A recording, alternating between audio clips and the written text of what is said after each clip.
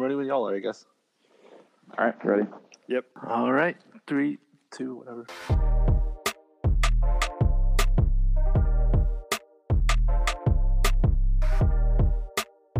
What is good, everybody? It's your boy Francis Carlotta. Welcome to season 3, episode 31 of the Up and Under. That's right, y'all. It's season 3, and we'll be talking all about the Memphis Tigers and Imani Bates. No, I'm just kidding. We're not talking about the Memphis Tigers, at least this time. But better yet, it is time for our annual preseason tradition where we'll discuss the 15 most interesting NBA teams heading into next season. And for this episode, we'll talk about the Chicago Bulls, Miami Heat, Utah Jazz, and Atlanta Hawks. Oh, and the reigning 2021 NBA Play-In Tournament winners, the Los Angeles Lakers. Yes, that's what I'll call them for this episode. Though this week we are unfortunately not graced with the presence of, or I guess fortunately, depending on how you want to look at it, by the illustrious Connor Byrne.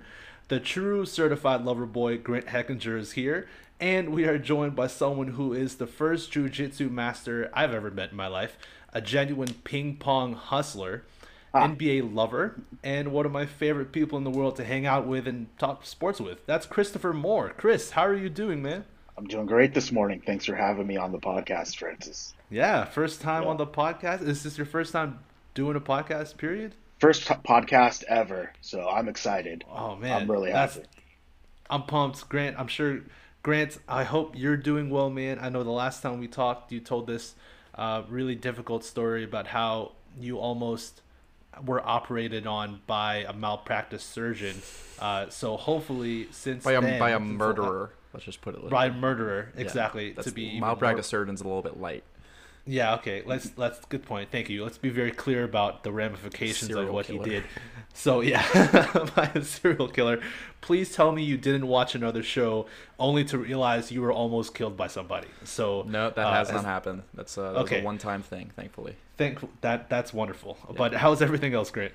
It's pretty good. I mean, I've been sick the past couple days. Someone hit my car a couple days ago. So I guess it hasn't been that good. Oh my god.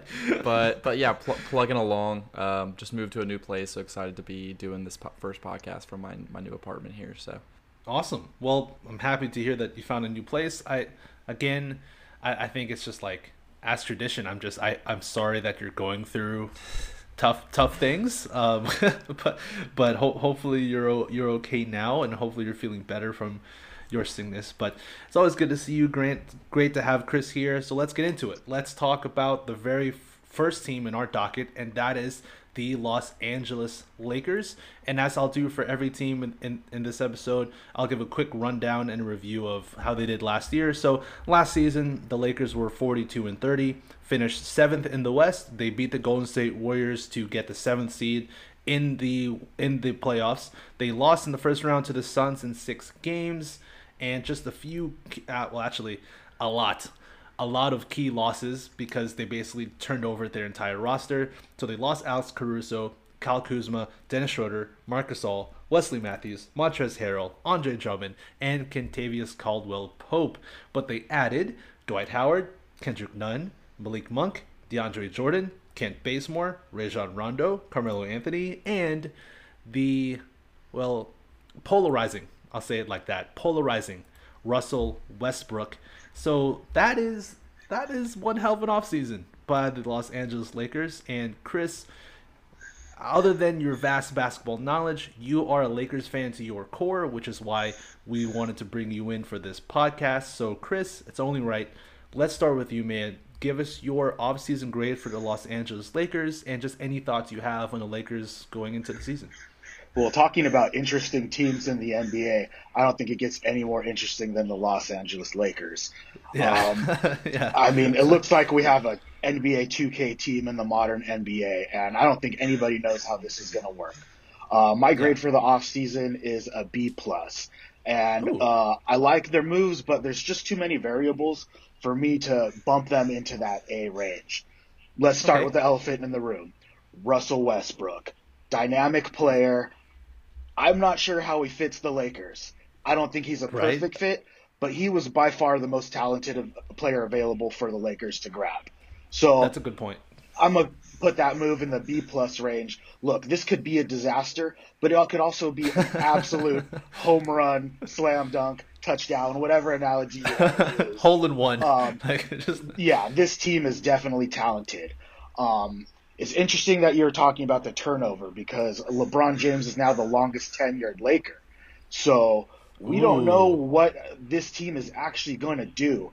I have a feeling that the Lakers kind of want to be a transition team. Two of the best players of all time of getting into the bucket. You Yeah. have LeBron James, who could still, in its 20th plus season, get to the Yeah. bucket, basically at will, and then Russell Westbrook is one of the most violent rim attackers I've ever seen.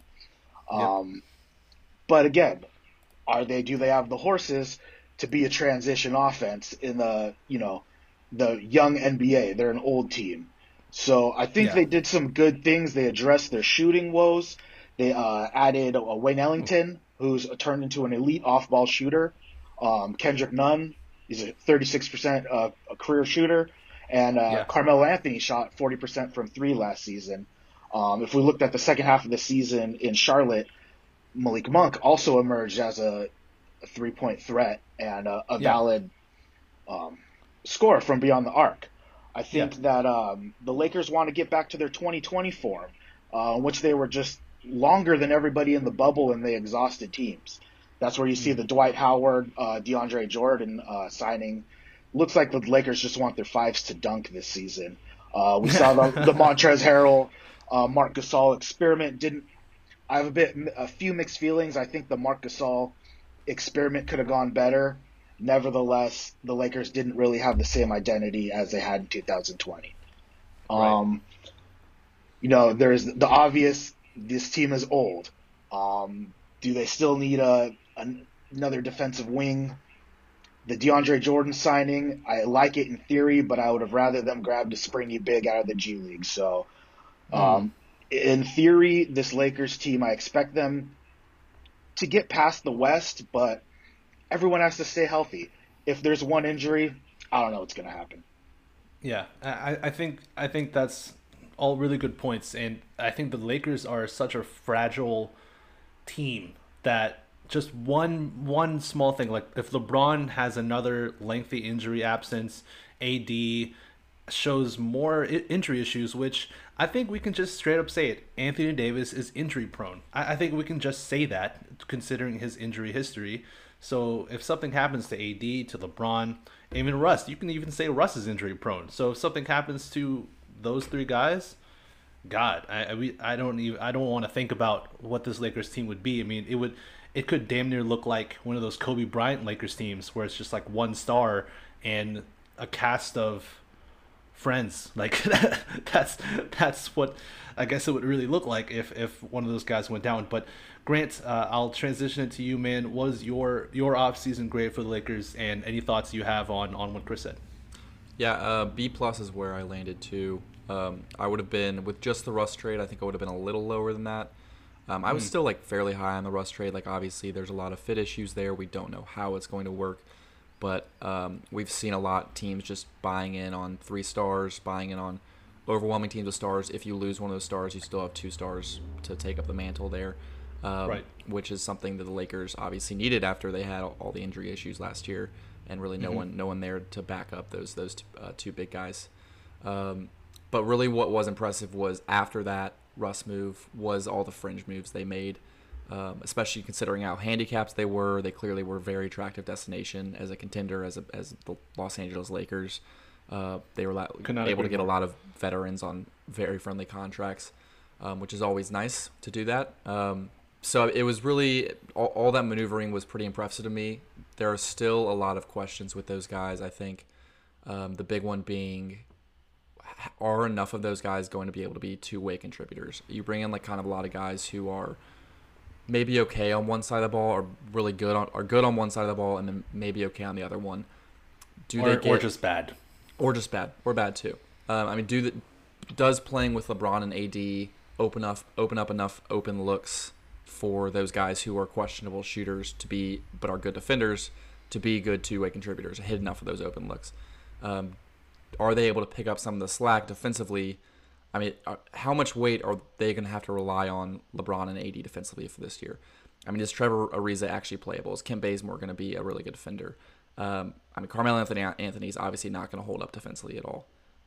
So, I mean, it's just where are you going to look in the playoffs? Where are you going to look? Are you going to have to just pick between shooting and defense? They have both of those things. It's just, do they have enough of those players that can combine those things at the same time and actually stay on the floor in a playoff series?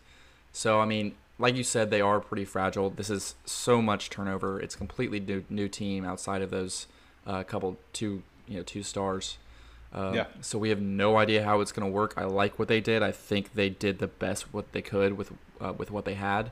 So that's why I gave them the B+. I think you have to give them a relative grade to what they had available to them, and I think they did a really good job. But still, it's no guarantee. I think they probably are the favorite in the West, but like you said, one injury, and that could change if they have, if those fit questions we have end up being real question marks, then this team could look a little uglier than we think they could. Yeah, I again echo everything you said, Grant. Before I give my grade, I wanted to ask both of y'all this question: who do you think is more important to the Lakers, Russell Westbrook or Anthony Davis? Anthony Davis, 100%. I'm gonna have to agree. Okay. Anthony Davis. Anthony Davis to me is he's an X factor, similar in the way that Giannis is used in Milwaukee or Kevin Durant in Brooklyn. AD's the ultimate small ball destroyer, and he's the most talented player on the Lakers at this point. If Anthony Davis gets hurt, we saw what happened in the Suns series. So yeah. Anthony Davis. And we've seen that the Lakers can't really coast through the regular season. They're not that far ahead of everybody. LeBron is not still at that level where they can just coast through the regular season and then expect to turn it on in the playoffs. And especially when they're going to be, if they're not a higher seed and they're going to be playing the toughest teams in the West going into those playoffs, then they're not just going to coast through those teams. So the question for me is, how much is AD going to buy into actually playing some time in the five at the five in the regular season? Because those are their best lineups. That's all. Grant, to transition off that point, I completely agree with you, and I think that's actually a benefit of Russell Westbrook.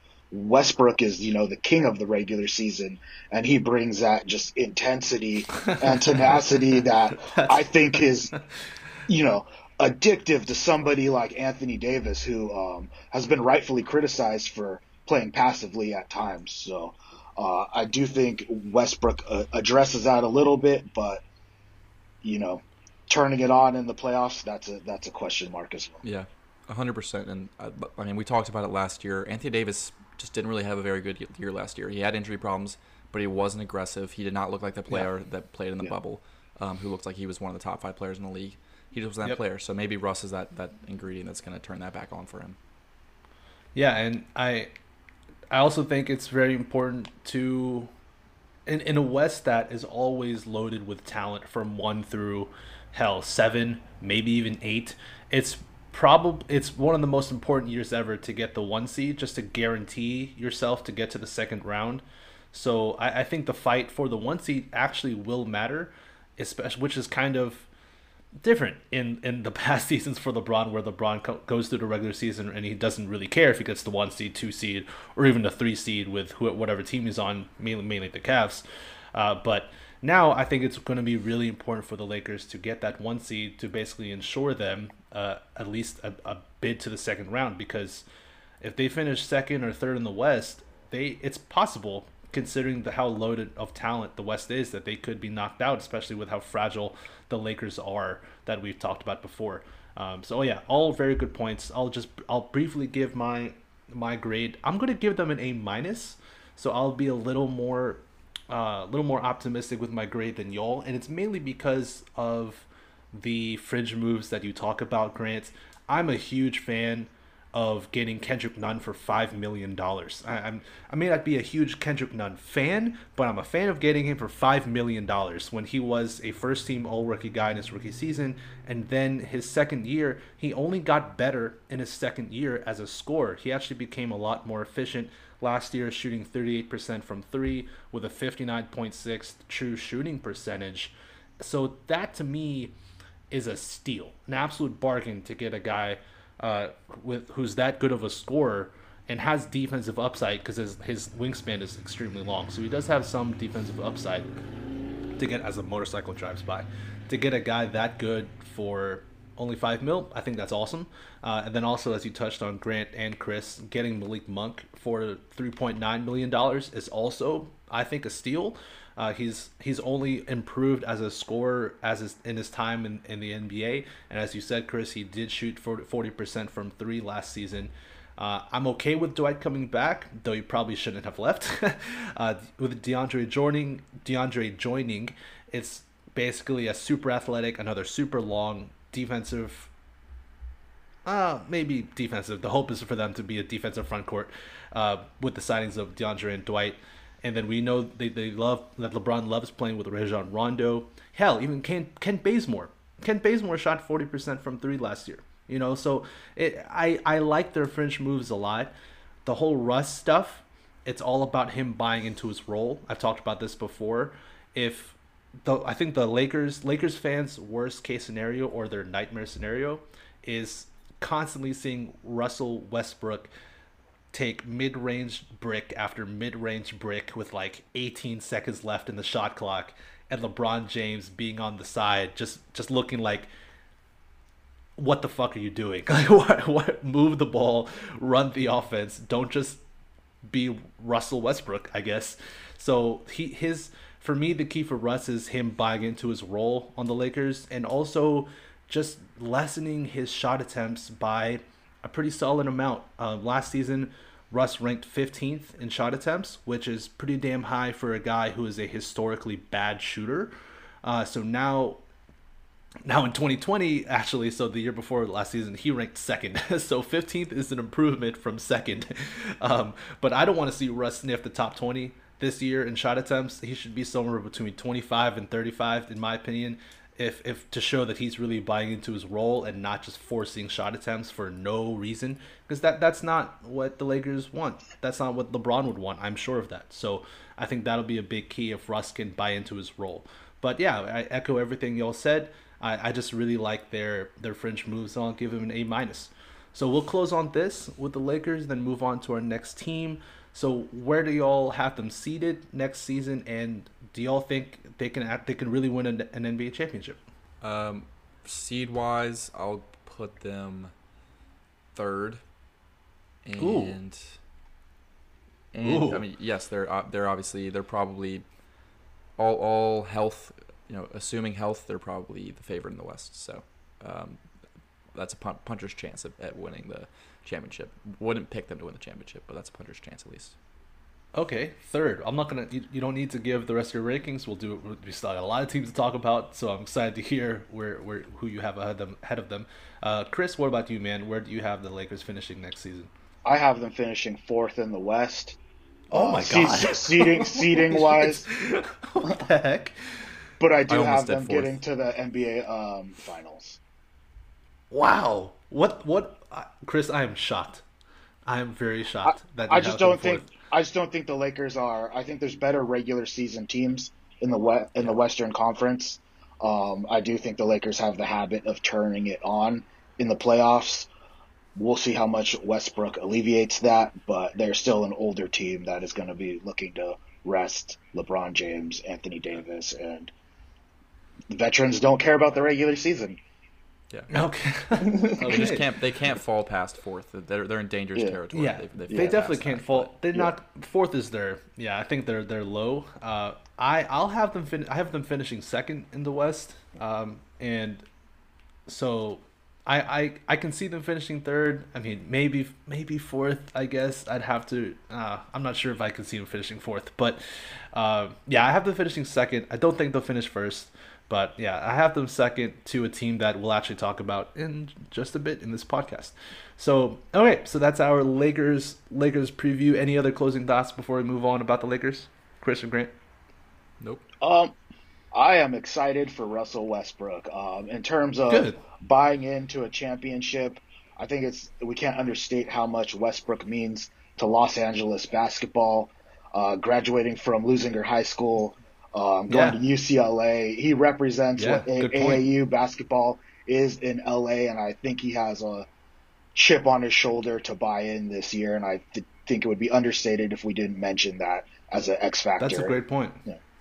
Yeah, well said. That's something that I think a lot of people are talking about. He is an LA guy, born and through and through. So, yeah, if there is a time for him to really buy in to his chance to really his best chance to win a ring since his OKC days, yeah, this is it. So, yeah, that's a great point, and I'm excited to see what he does as well. Connor, who's normally on our podcast, he actually started to fall in love with Russ as a Wizards fan. He started to really like Russell, so maybe he'll grow more on Lakers fans and Lakers fans who were kind of bummed that they couldn't get the big name trade of like Damian Lillard or insert superstar here. That just wasn't possible. I talked to so many Lakers fans who were like, "We're gonna get Damian Lillard," and I'm like, "No, you're not. Like, you're not gonna get Damian Lillard. I don't care what random rumor you saw on the internet. No, you're not. It's not possible."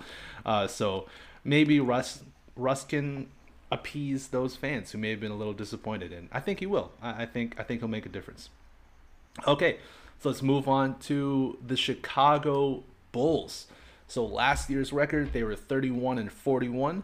They were 11th in the Eastern Conference, and some key losses for the Bulls. They lost Thaddeus Young, who had actually a really good season last year, so it did sting a little bit. But Chicago, they just couldn't pay Thad Young. Well, they could, but they didn't want to pay that much for him. They lost Otto Porter, and they traded Thomas Satoransky to the Pelicans for a certain Lonzo Ball. So they added Lonzo Ball, Alex Caruso, DeMar DeRozan, Derrick Jones Jr., and they drafted point guard Ayo Dosunmu from Illinois with a 38th pick in the draft, a pick that I personally really liked a lot for the Chicago Bulls. He went to Illinois. Chicago is in Illinois. It's cool to just see a basically hometown guy stay in his area. So that's dope. So let's start with Grant for this one and for his offseason grade. And so, Grant, go ahead, man. I'm actually really curious to hear your thoughts on the Bulls. Let me just start with that. Thad Young was not lost because of money. He was as part of the DeMar DeRozan trade. I don't think he was. Oh, was he? Oh, what the? Yeah, he was traded. Did I mistake that? To San Antonio. Yeah, for DeMar DeRozan. Oh, well, just totally. Okay, yeah. I'll probably just like. Yeah, I just wanted to set that context because I'm about to. Oh, thank you. Rip that apart, but yeah. So this team, of these 5 teams that we're talking about, they probably improved either the most or the second most. Depending on how much stock you want to put in the Heat's bad year, I guess. Of all these teams, they probably improved. I mean, that's given that they had a lot of room to improve, but at the same time, I gave them the lowest grade of this group. I gave them a C+. Ooh. I loved the Lonzo signing. Obviously, that's a great fit. Love Lonzo as a player. He fits anywhere, and I think he fits especially well with this team. I really like the Caruso signing. That's a good value signing right there. And in a vacuum, I don't think DeMar DeRozan would be that terrible of a pickup for them. I mean, it's a questionable fit, but he's not my favorite player. He's not the type of player I gravitate towards. But he's still an effective NBA player.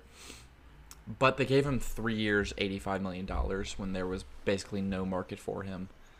And that combined with the Vucevic trade from last year, neither of which, and both those moves are fine, but they're just win-now moves that lock you into a lot of money over the next 2 years and don't really add up to a true contender. We're going to talk about their seeding later, but I mean, I think they're topped out somewhere in the bottom half of the Eastern Conference with this roster. On top of that, they gave up Thad Young, who, like you said, had an excellent year last year. It was very good. They gave him up in the DeMar DeRozan trade. They had to move Lauri Markkanen. They didn't want to pay him, so they moved Lauri Markkanen, who I still had a little bit of stock in. They got Derrick Jones Jr.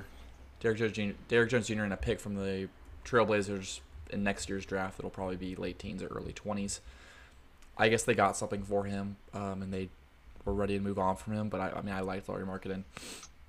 I think their goal might have just been to be like mildly relevant next year, considering they've been through a pretty rough patch in their franchise's history here. And I guess they've accomplished that. But I also personally have some attachment to this team, given that I've been a Zach LaVine fan for a long time, and also that I spoke pretty passionately about this being a Ben Simmons destination and how much I would love that fit.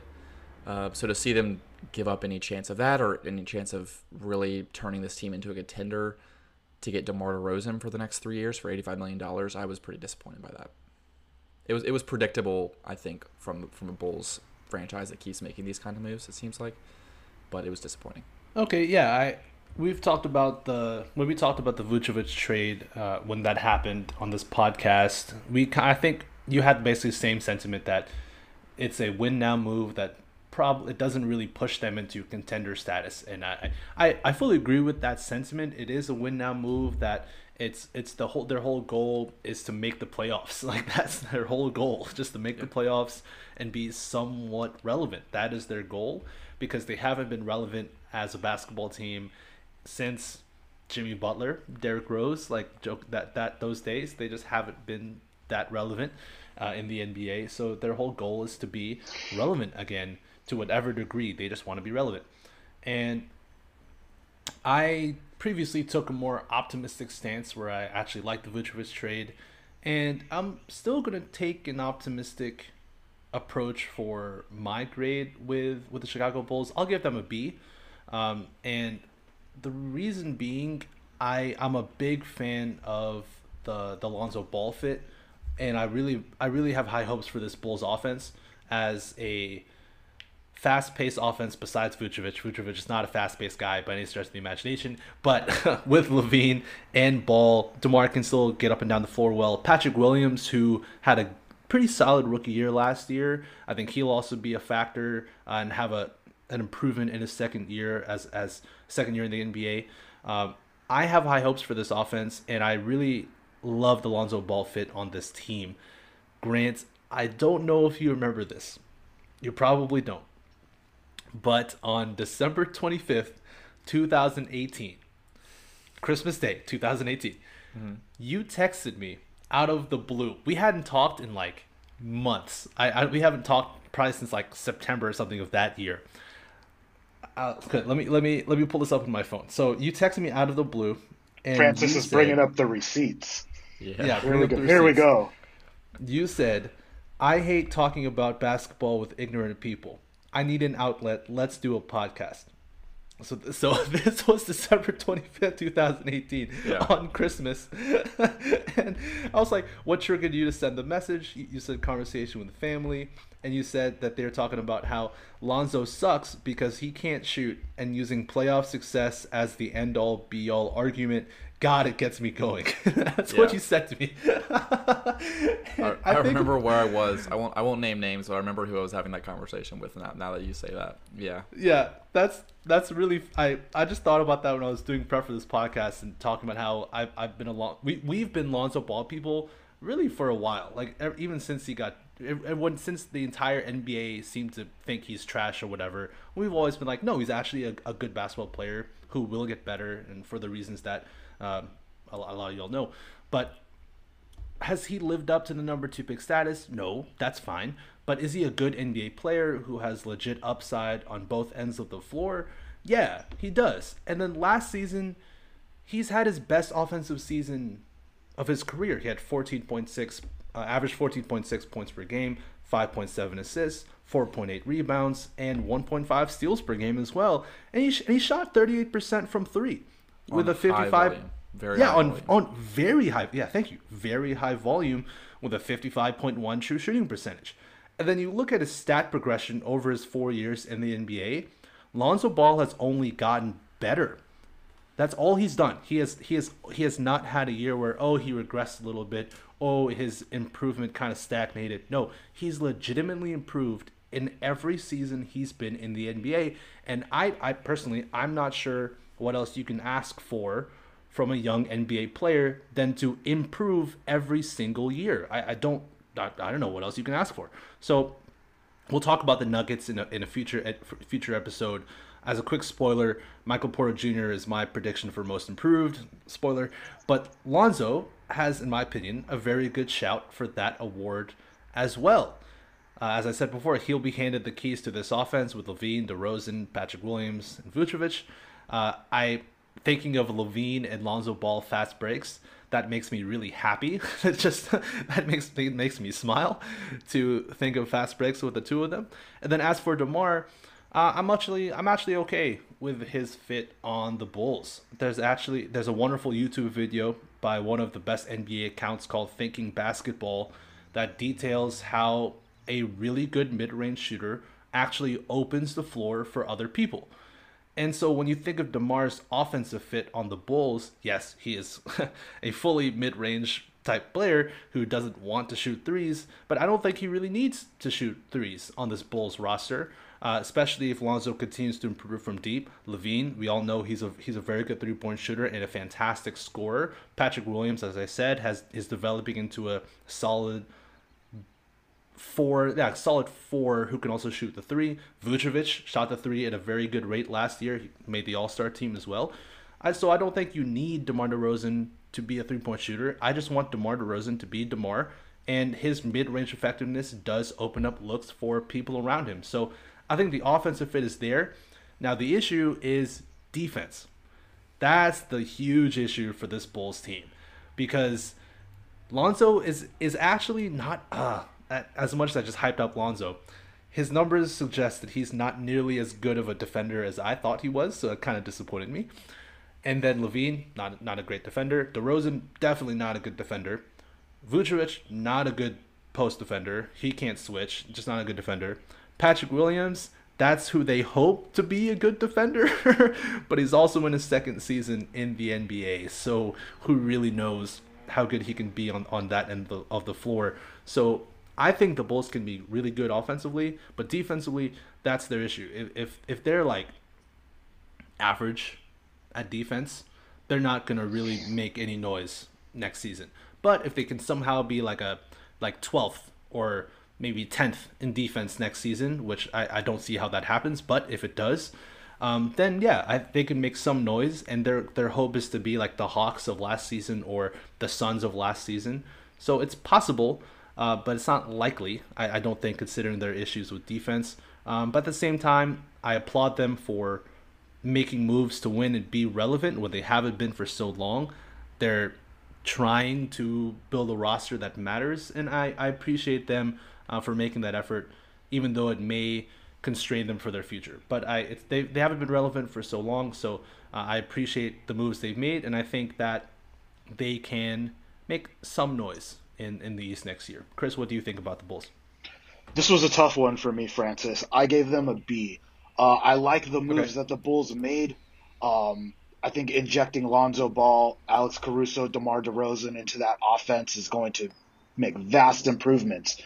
But seems like they moved the needle so little in terms of where they're going to land in the Eastern Conference. I don't think that they made enough improvements to get over into the top four in the Eastern Conference, beyond past the Heat, Nets, Bucks, and 76ers. So I agree with a lot of the points that you guys made. I'm just going to add on to two factors.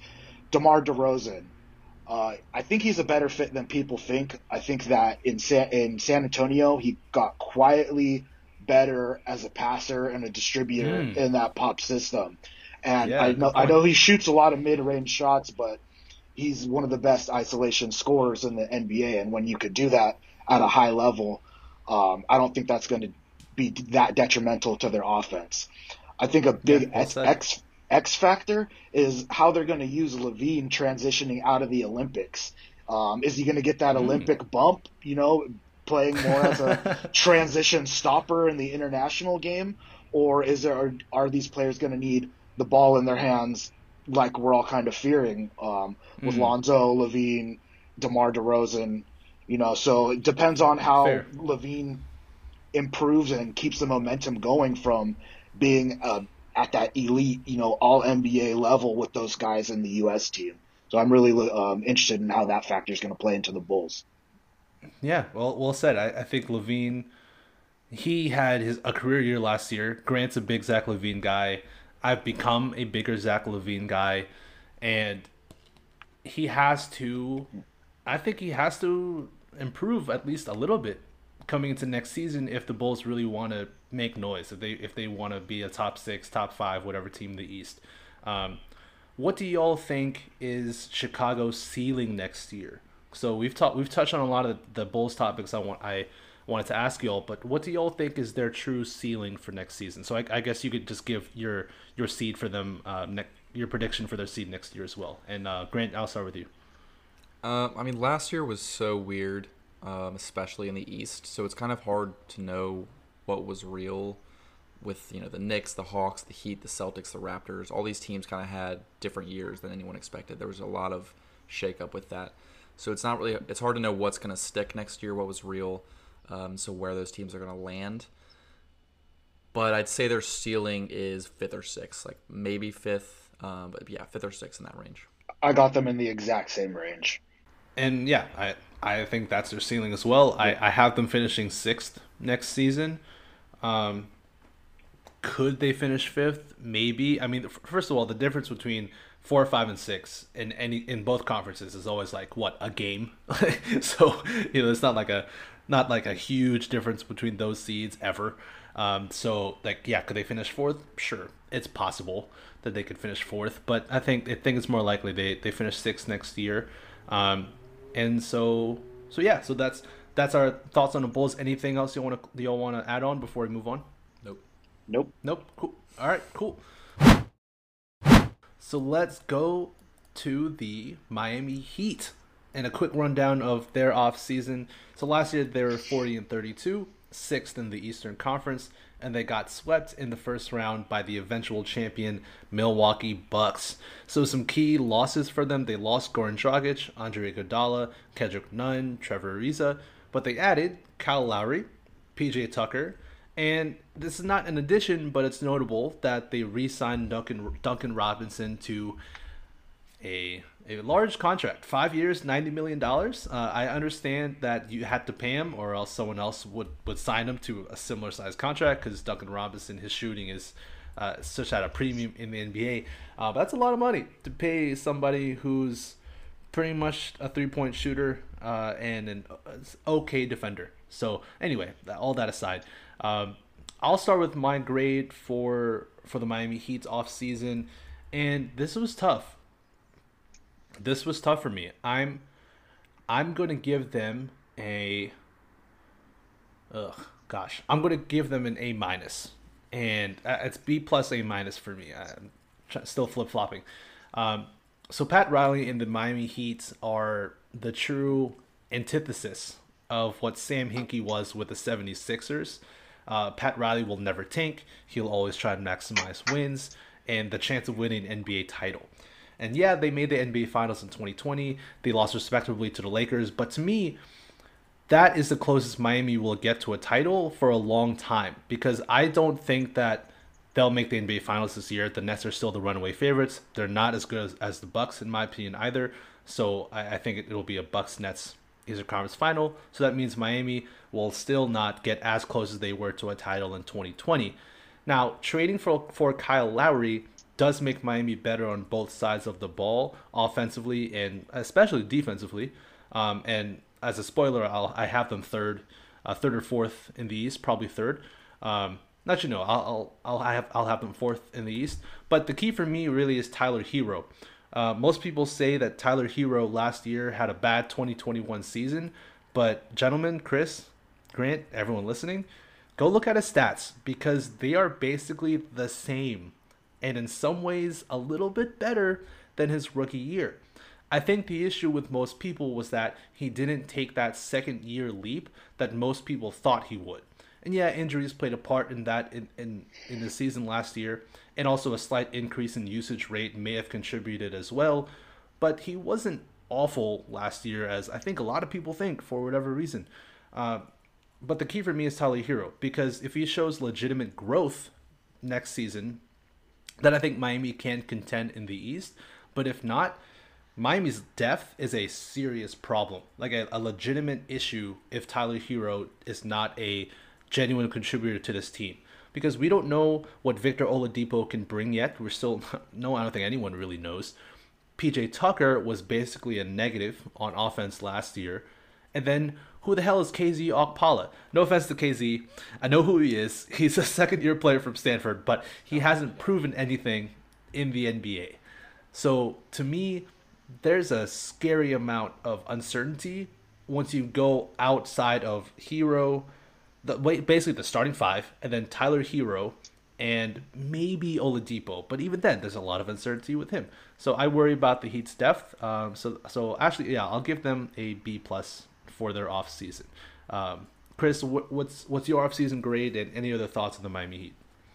I really liked the Heat signing, so I gave the Heat an A minus. And the reason I did that is because I think Pat Riley spent his money wisely. Pat Riley invested in all the most important NBA roles. The Heat got a true point guard in Kyle Lowry. They re-signed, they extended Duncan Robinson to shore up that elite shooting. And I disagree on the PJ Tucker signing. I think it's a great signing. I think he provides corner threes and some defense in that Miami Heat locker room. You're right, Victor Oladipo is a variable, but he could end up being a very valuable signing. So we'll see about that. And I also like that they got a reliable backup center in Dwayne Dedmon, a player that has been on the Lakers fans' radar for many years now. So A minus, Pat Riley with the big money again. Okay, fair enough. Grant, what about you? I went with a little bit lower. I went with a B, mostly just because I'm trying to temper my grades more than I did last year and not just give everyone like B plus, A minus. Okay, fair enough. There was really nothing wrong with what they did. They've had a long time love affair with Kyle Lowry, so finally getting him is great. And they didn't give up too much, so it was definitely a good move. The Duncan Robinson contract was, a little much, but keeping that guy around is definitely a good idea. So, I mean, basically I thought it was a very solid offseason, not quite enough to move the needle for them and make them a true contender, like you said, and not quite enough to warrant a higher grade for me, but I had no problems with what they did, and I thought they made good moves. Okay, yeah, fair enough. Do you all think that, and we talked about the Bulls, obviously, just earlier, in terms of their mentality to maximize their wins now, and likely sacrificing their future. Do you think Pat Riley's never tank mentality is helping or hurting the Heat's future as a franchise? I mean, so far it has not hurt them at all. Like, he's a master of getting out of contracts if he needs to. He's able to move on to the next era whenever he wants to. He can get guys like Bano Adebayo and Tyler Hero and Duncan Robinson. He can find these guys from late lottery picks to G League guys. Kendrick Nunn found too. You can find these guys anywhere. Development. We talk about the Heat culture way too much, but it's a real thing, and we really do. it means something, and it clearly works. And so I mean, as long as that's why like them making win now moves does not matter as much to me. Does not hurt as much to me as the Bulls making win now moves, because they've proved that it's not going to hurt them in the long run. I think that Riley's never tank culture is an attitude as well. I think you see it with players like Jimmy Butler, how he works in some locker rooms and other locker rooms not so much. I think that Heat culture is Minnesota.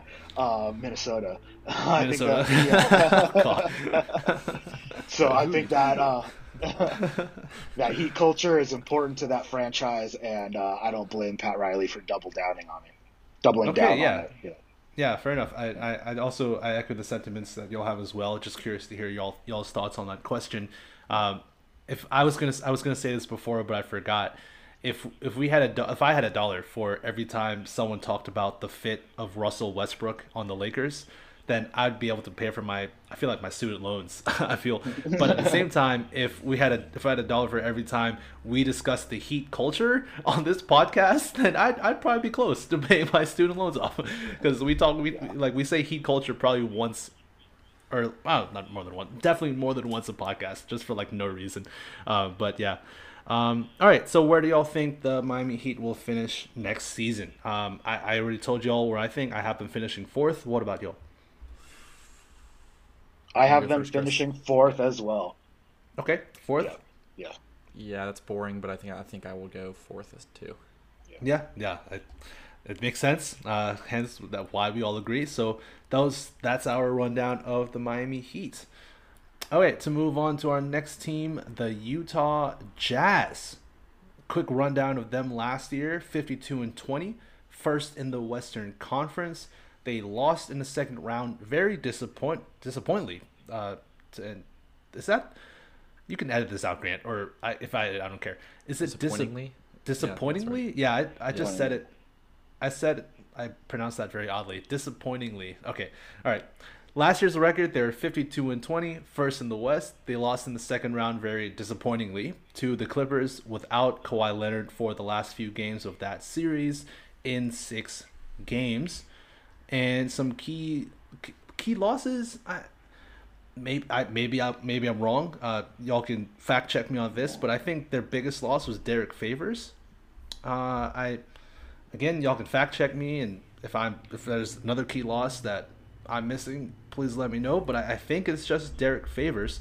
I believe. But that, in right? terms I'm of looking at their losses real quick, but I believe Derek Favors was the biggest name. Yeah. Yeah, and so in terms of key additions, they got Rudy Gay, Eric Pascal, Hassan Whiteside. They also drafted point guard Jared Butler from Baylor in the second round. Jared Butler, we talked about him in our last podcast. He was someone who was projected as a lottery pick, or maybe at least a mid-first round by many people, but he went in the second. So hell, maybe drafting Jared Butler in the second round was really good value for this Jazz team. So that's just an update on their offseason moves. And Chris, I'll start with you for your grade for the Utah Jazz's offseason, and any more thoughts on the Jazz. I'm going to give the Jazz a B+. I agree with you. Disappointing. I think last season ended in monumental disappointment, an epic collapse. But I don't think the Jazz. I don't think the Jazz need to turn the ship upside down and restart from the ground up.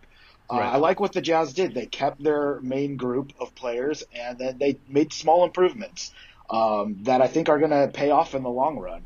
I like the Hassan Whiteside signing as a backup center to Rudy Gobert.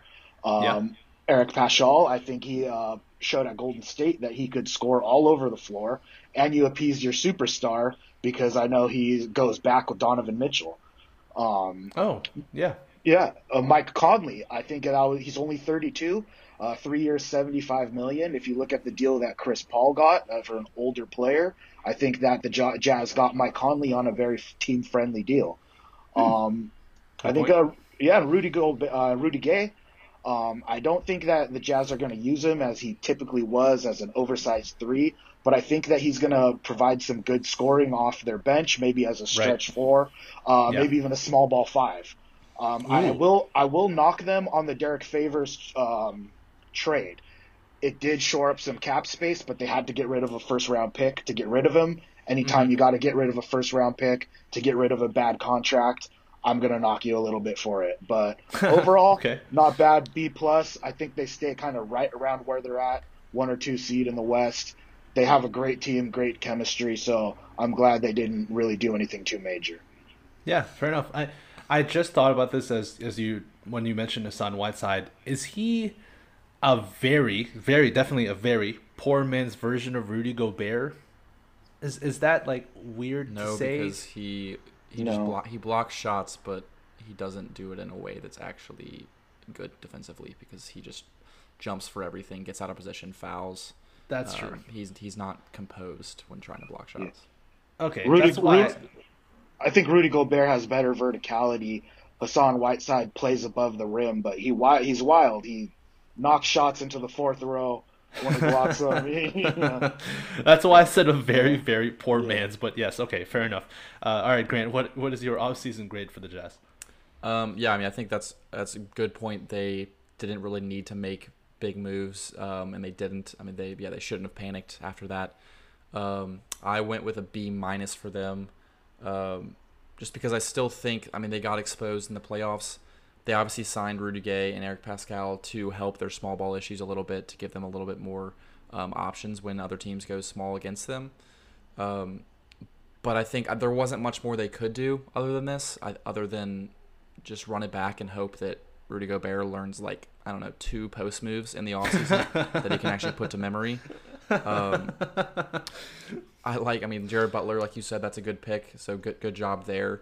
But it's just they didn't do a lot, and I still don't think they were a very good regular season team last year. I don't think they should have panicked after the postseason they had, but I still think there's opportunity for them to get exposed in the postseason. Yeah, and on the Rudy Gobert thing in the Olympics, he was like France's basically go-to scorer, and like they just threw the ball to Rudy Gobert in the post. I didn't watch any France. Well, like they threw the ball into him a lot in the post and just said, "Hey, go score." And obviously, it's FIBA basketball, not against NBA bigs. But he looked pretty good. He looked pretty good in the post. But again, it's FIBA, so it's not. I mean, it's not the NBA. I mean, I don't. You remember? I destroyed him after that because he doesn't. I don't need him to be Hakeem Olajuwon and be posting up against other bigs and putting them in the woodshed. What am I trying to say? Taking them to the woodshed. Yeah. Taking them to the woodshed. There you go. Yeah. That's it. I just want, like, when someone switches a 6'1" guy on you, I don't want you to have to like stand in the short corner because you're literally useless in the post. Of course. Yeah, that fully agree. I don't have too much to add on the Jazz either. I'll give them a B. So we got a B-, a B, and a B+. Pretty fair ranges there. I'm a fan of the Rudy Gay signing. I think every NBA contender would love to have Rudy Gay off the bench to provide some consistent bench scoring. Hassan Whiteside, he actually had a good 2020 season, but he struggled to find a role in 2021, especially after being traded to the Kings. I mean, when he got traded to the Kings, he was like nothing. He barely played unless Rashawn Holmes got hurt. But yeah, I mean, Hassan was like nothing for them. He's like, in my opinion, one of the biggest enigmas in the NBA. When you look at his stats, especially in 2020, as an example, when he had a good year, he had 15.5 points a game, 2.9 blocks, 13.5 rebounds. And you look at those stats, and it's like, whoa, that's really Moses Malone out here. Yeah, like that's what the hell? That's really good. Yeah. Then you watch him in person, like you said, Grant, and as you did as well, Chris. He looks nothing like that. Like he'll get those averages, but then there are other possessions where you're like, what the hell are you doing? what's going on right now?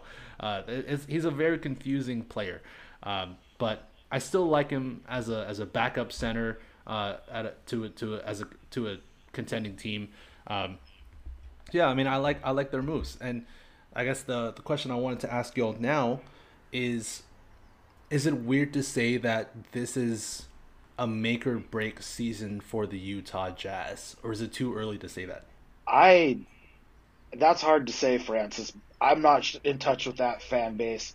If you're not banned on Jazz Reddit yet. You're just banned on Suns Reddit. I'm only banned on Suns Reddit, not Jazz. only Reddit. Banned, yeah, not Jazz Reddit yet. I am sure the fan base is getting sick of having elite regular season record and it not showing up in the playoffs. So if I was a Utah Jazz fan, I'd be really anxious to take that next step in the playoffs.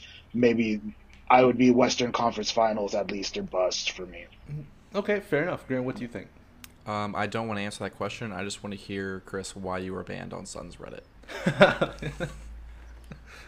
I don't know. I employed psychological warfare on the Suns fan base.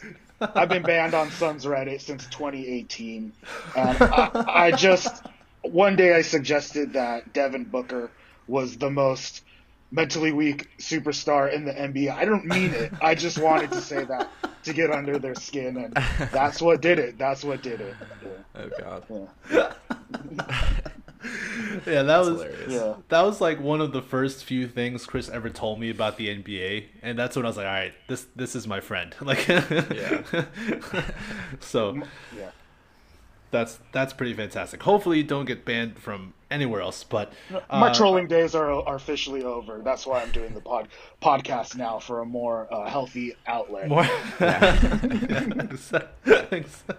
Stepping out of the dark web, stepping out of the shadows into the light here. Yeah. Exactly. Yeah. Okay, so where do y'all think the Utah Jazz will finish next season? I'm actually I think we'll have different opinions on this. So Chris, what do you think? Where do you think they'll finish? Roughly the same. I think they're a great regular season team, 1 through 3 in the Western Conference. I think the real question mark is how they're going to do in the playoffs. Okay, okay, Grant. Yeah, I think I'll go. I mean, either 1 or 2 is where I have them, and it's hard to decide between 1 and 2. But I think it makes the most sense that they're going to finish first again. Oh, okay. I guess I was wrong. I have them finishing first in the West. Um, so they are so well built for the regular season, as we saw last year, and it's basically the same team, but they added some guys who I think can contribute and make a difference, and can fully echo what y'all said that it's the playoffs are what matter for them now. But regular season, I think they'll finish first, maybe second, but probably first in the West is my guess. Any closing thoughts on the Jazz before we move on to our last team? Nope. All right, last team on the docket, and hey, I'm excited to talk about this team, and they are the Atlanta Hawks. And so let's go over their record last year and a bit of their season last season. 41-31, fifth in the Eastern Conference, made the Eastern Conference final, and lost to the Milwaukee Bucks in a respectful 6 games. I mean, they were very respectful in that series, lost in 6. Some key additions, not a ton, but they drafted forward Jalen Johnson from Duke with the 20th pick in the draft, which to me was a great value pick for Jalen Johnson. They drafted Sharif Cooper with the 48th pick, another person projected in the first round, and Grant's favorite playmaker, and he thinks is the best playmaker in the draft, as he mentioned in the last podcast. They also signed Gorgie Jang as well. If anything, the key additions for them are getting DeAndre Hunter back healthy, and then Cam Reddish back healthy concerning his emergence near the end of last season and in the playoffs. So I think those are like the true biggest key additions for them. And then in terms of key losses, again, correct me if I'm wrong, please fact check me, because I've been wrong early in this podcast. I don't think they have any real key losses. So yeah, I think they only just have some solid additions to their team. Grant, we'll start with you. What is your grade for the Hawks offseason, and any other thoughts on Atlanta? Yeah, I'm gonna go A- for them. Ooh. Like you said, they didn't make a lot of moves as far as additions go, but they re-signed their whole core. They re-signed Clint Capella, they re-signed John Collins, they extended Trae Young. Capella was excellent last year. Obviously, Trae Young blossomed into a huge star, and the John Collins deal was a very reasonable 5-year, $125 million deal. That's $25 million per year, which at the current rate that the contracts are going, that's very reasonable. Yeah, and they were worried they'd have to pay more, right? Like that was a genuine concern they had. Right, and eventually they might have to move him to keep paying the guys that they have. But that's a very movable deal. So he's very helpful in the short term. You can keep evaluating him, keep evaluating everyone else on your team, and then move him down the road. People will be lining up to take him. And then on top of that, the thing that pushed it over the edge was the draft. They got 2 of the biggest steals. I think Sharif Cooper was the biggest steal in the draft. Jalen Johnson is someone who I liked but didn't love. Probably underrated coming to the draft, but he looked really good in summer league, and they got him at number 20, and I think it's going to be a great fit there. So I think just all that added up, maybe I'm being a little too just optimistic about their future just because they already had a great future with the A- grade, but I really just love that they kind of kept the core together, didn't make any home run moves, didn't make any big trades or anything, and just are going to ride it out with what they've got because they've done an excellent job building this team already, and then they crushed the draft on top of that, so I loved it. Yeah, I very much agree with you. I'll give him an A- personally, just because I really like their draft picks. For all the reasons that Grant mentioned before, I mean, there's no reason to rehash them. Really like their draft picks, and also y'all know me. Y'all know me very well. Y'all know my basketball takes well. Y'all know how high I've been on the Hawks for really 2 years now, and so it's just good to be proven right for once. Last season, to see them do so well, it basically justified why I was always big on the Hawks, but I'm in the camp where I think they can only get better next season. I don't see how they would have a large regression from last year's performance. Well, do I think they'll make the Eastern Conference final again? Again, probably not, considering how good the Nets and Bucks are. But I think they're just. I think they're going to have another really good year, especially with a healthy DeAndre Hunter and the emergence of Cam Reddish. Yeah, I think they're going to be the third best team in the East next year. I have them finishing third. So, Chris, what about you? Grade for the Hawks, and any other thoughts? I gave them a B plus. I really like this team. I had a blast rooting for them in the playoffs last year. Yep. It reminds me of some conversations that we've had about the young Grizzlies teams, where I don't think they're going to finish as a good playoff wise, but I think they're going to improve significantly as a team next year. And I like what they did. I don't think they have to make any big signings.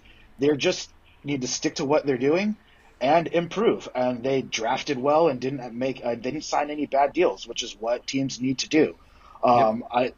Underrated signing is extending coach Nate McMillan for 3 years. He was my pick for coach of the year last year, and he has those boys playing defense. They're well coached, a great team, and I think they're going to maybe regress a little in terms of how far they get into the playoffs, but I think they're going to do better. I have them finishing fourth or fifth in the East. Okay. Grant, where do you have them finishing? You have them finishing third, so you have the Sixers just absolutely falling apart. Is that what you have? I have them finishing fourth, I have the Heat finishing fourth. So I have the Sixers finishing fifth. God. Yeah, and who knows what happens with Ben Simmons. So that's why I have them fifth for now. I guess. Yeah. I mean, I had the Heat finishing fourth too. I'll go the Hawks fifth again. I'm fine with that. The Hawks fifth. Okay. I agree with you. I'm gonna need to see scoring from someone other than Trae Young to place them above fifth before I could do that. And I think that'll happen. Like I said, I think the return of DeAndre Hunter will make a genuine difference. Bogdanovich looked awesome last year. Danilo Gallinari looked okay. He had his moments, but if he becomes more consistent, I think those scoring issues, other than Trae Young, I think they'll be fixed. From a little more consistency from Gallinari, continued strong play from Bogdanovich, and the return of DeAndre Hunter. And hell, Cam Reddish, who I think Grant and I are both really high on, he looked really good in the playoffs last year. And so if he shows genuine growth, who knows, he could be another guy who could score. But that kind of leads me to a question I want to ask y'all. Do you think that the Hawks, and again, we just talked about how they've stood pat, they haven't made big home run moves, so maybe your answer to this question is going to be no, but do you think they should trade some of their young talent or their good to not really great players such as Bogdan and Danilo, they're good players, and some picks to add a legitimate star next to Trae Young? Do y'all think they should do that or just stay pat? I think down the road that's a possibility. I think right now you just keep evaluating. There's no real rush. I mean, the bill will come due at some point within the next couple of years. But there's no rush to do this immediately. Figure out who you want to pay, because they have so many options. Figure out who you want to pay, who's a keeper, and who you can get some value for on the trade market, and then figure that out. Because there's looking at this roster, DeAndre Hunter, John Collins, Kevin Huerter, Cam Reddish, all these guys have the ability to be stars next to Trae Young. There's not like DeAndre Hunter was excellent last year when healthy. John Collins is a very good player. I mean, I'm not sure if those guys are the championship level stars. We'll see. But it's not impossible that could happen. That like by committee they could be those championship level stars with a few of those guys. So there's no real reason to rush into that. There's time to keep evaluating this and then figure out what to do with that down the road. It's a very good problem to have. Yeah, well said. I definitely agree. Chris, anything else to add on the Hawks before we close? I agree. Trae Young is going to want another superstar player there eventually, but that year is not this year. You just re-signed him. I think this team should be patient and keep developing their players. Yes, something that I just thought about when doing this whole thing was that something that's not talked about with the Luka Trae trade is that not only did the Hawks get Cam Reddish with the Mavericks pick, but because Trae wasn't as ready as Luka to be truly impactful immediately, the Hawks got the 4th and the 5th and the 6th pick in the next 2 drafts, and they take DeAndre Hunter, they take Okongwu, whereas the Mavs get the 10th, which they give to the Hawks, and then they get the 18th pick, which they take Josh Green with. So I'm not sure how much foresight that was on the part of the Hawks, but that has absolutely helped them and benefited them in constructing a much better team around Trae. Whereas the Mavs have been good so quickly that they didn't have time to build this good team. They didn't have the draft picks to build this good team around Luka. That's well said. And we will talk about the Mavs in a future podcast, but that's a great point, Grant. Thank you for that. All right, so that's our rundown of our 5 of the 15 most interesting teams in the NBA going into this season. This outro is going to be a pretty brief. I have to run to a softball game that starts in literally 25 minutes, so I need to get out of here. But Chris, thank you so much for coming on the podcast. It was an absolute pleasure to have you. We definitely would love to have you back on again. Grant, it's good to see you. I hope you get better, man. I hope you have. My life isn't that sad. It's all good. Yeah. Hang in there. Yeah. Well, Grant, I definitely look forward to seeing you again in our next episode. Hopefully, Connor's back. I'm sure he probably will be. But to everyone listening, don't forget to subscribe, rate our podcast, leave a review, all that good stuff. But until next time, peace.